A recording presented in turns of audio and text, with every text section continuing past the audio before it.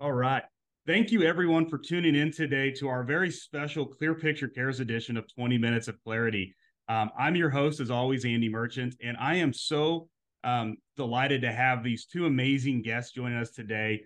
We have Janae Campbell, who's the CEO of the Boys and Girls Club here in Wichita, and then we have Ashley Hatman, who's the VP of Marketing and Development for the club as well. So just for those tuning in, these women are doing some amazing work along with the staff just on helping young people realize their full potential and the responsibility of being productive citizens. And as we've talked in all of our other Clear Picture Cares podcasts, our communities are only as strong as our community supporters out there. So we're excited to feature these two great women and this great organization here in Wichita, Kansas. So welcome, Janae and Ashley, to our show today. Oh, thank you, Andy, for having us. We really appreciate having the opportunity to share a little bit more about what the Boys and Girls Club's doing today. That's great. So let's dive in. I know we always try to keep these to 20 minutes, and that way our guests can get all the content and not have to run in and head to work or head to pick up kids. And so 20 minutes is our target. So as with all of the discussions, ladies, we always start with, we know nonprofit leadership is, often driven more by passion than it really is about paycheck, as we say, and often in a lot of ways. Share with me a little bit about your guys' journey of getting into the nonprofit spaces in general, and then really why the Boys and Girls Club became your current home. Yeah, well, I'll speak first. Janae Campbell, CEO. This found me by accident. I'm a trained educator, elementary education with a middle level endorsement in math. And I graduated at a time when there was not teaching jobs available. So that's kind of different in the world we're living in now. And I had done out of school time work through college as a part-time job. And I was working at a school district, got approached by the Boys and Girls Club, actually, to enable all young people to realize their full potential as productive, caring, and responsible citizens. It just makes you fall in love. We say we bleed blue because the Boys and Girls Club colors are blue. So once I started in that movement in 2006, I've been doing this almost 18 years now. So I feel like it was a passion that picked me. And then I just had the opportunity to fall in love after that. That's great. Yeah. And for those listening, I was on the Boys and Girls Club, but I rolled right off the board right when Janae was coming in. So we've never had a chance to talk or work together until now, other than just emails and communications. So I'm excited you've been there. I know you're doing great things with the local and took over. So we're excited. So, and Ashley's the same thing. I haven't met you in person as well or anything else. So tell us a little bit about you, and then we'll learn more about the club. Yeah, so I was born and raised in Wichita, but I had been living in Arkansas around the time I got connected to the club. And it just so happened I'd been in the nonprofit world doing some event coordination and fundraising. And then when I moved back to Wichita to be with family, it was like a perfect culmination of all my previous work experience connecting with the mission and the vision of the club. It was a perfect spot for me, and I just felt at home immediately, being able to be a part of something bigger than myself and being able to give back in such a major way to support the community. And of course, at the time we were drastically growing, so it was giving back in an even larger way than I was even ready for at the time, but been really good to be here. I appreciate you guys sharing your quick background. I think when we try to connect, our listeners and our viewers to passion, I think it always starts with the people behind the scenes, and then we dive into the organization because, the organization has their message, but it's only as good as those that are helping and run it. So, so I appreciate you sharing it. I know a lot of people may not know fully, I'm one of those. When I first got on the board, I didn't really know what the Boys and Girls Club really was, right? I was exposed to it. I'm familiar with it. It's a large organization. But can you shed a little bit of light around kind of what your mission is, but more importantly, why is this such an important group and organization to be part of for the community? Yeah, so Boys and Girls Club is truly, we hope that we provide a world-class club experience for kids kindergarten through 18 years of age in out of school time. So if you want to think about kids go to school for 8 hours a day or a little over 8 hours, depending upon the school district they serve, then we're that that bridge between when parents are still at work and after school, before school, right? When parents have to be at work, and then where that gap in the summertime, who hopefully is providing career opportunities, academic success, healthy lifestyle, good character and citizenship programming to ensure that kids have opportunities that they otherwise wouldn't have. It's basically to solve the latchkey model where kids used to go home after school and be by themselves, right? And in the world that we live in right now, especially after COVID, the club is needed more now than ever. We've been, Boys and Girls Clubs have been around the world nationally.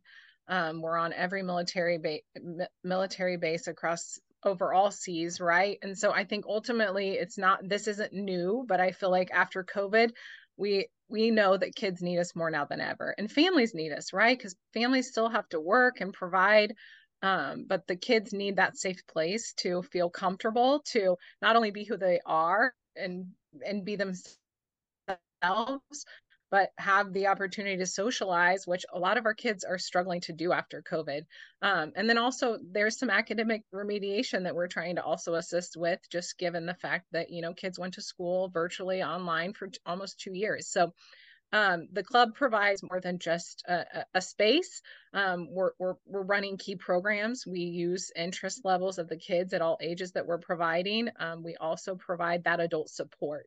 So unlike our friends at Big Brothers Big Sisters, we have more of a group mentorship model where we have kids who develop relationships with adult staff, and that is long-lasting relationships that go on forever, hopefully.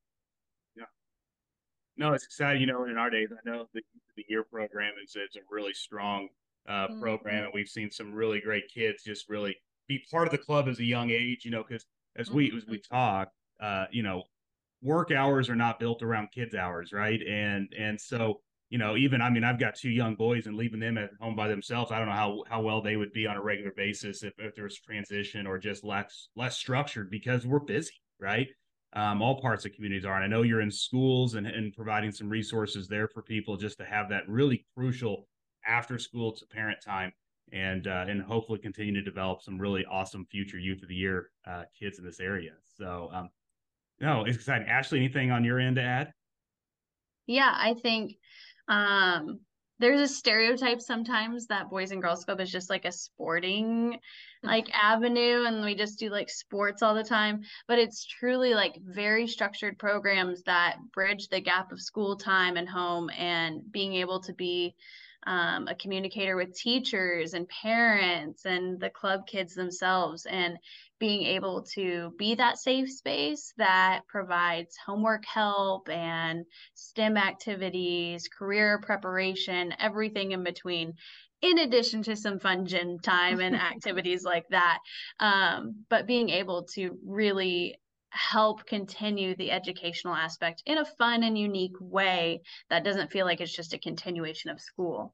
And with that, we've been in schools, and that's been great partnerships, and we've grown a lot. And because of that, we've been able to make more of an impact just even in the daily school life, and being able to make those connections even broader. So. Yes. So how many kids, maybe for our viewers to know, how many kids are currently enrolled in part of the club right now today?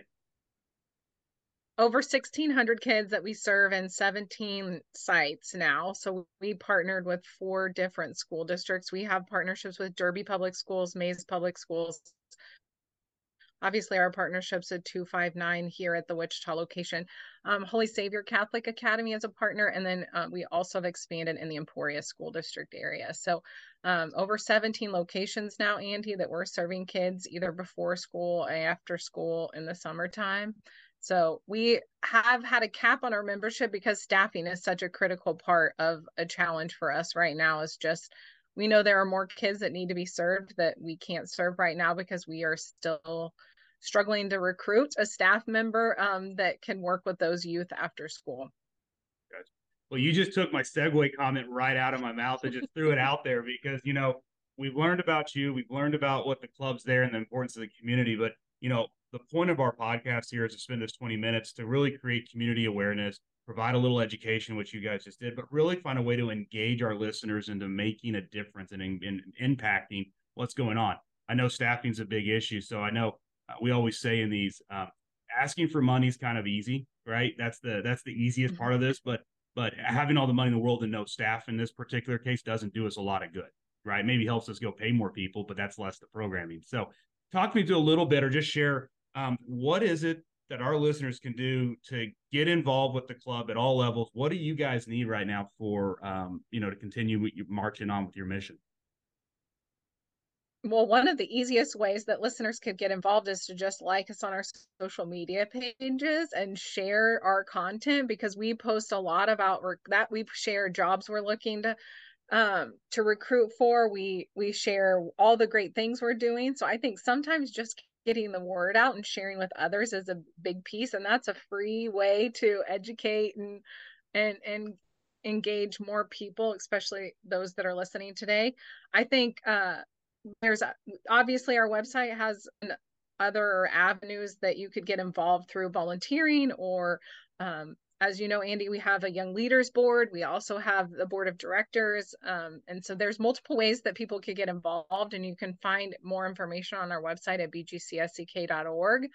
But I think the simplest way would be to start by finding us on our Facebook page, Instagram, LinkedIn, and we share a lot of content. Ashley does a great job in making sure that we're constantly sharing, and that's really an easy way to get involved. Ashley, did I miss something that maybe you think listeners could get involved?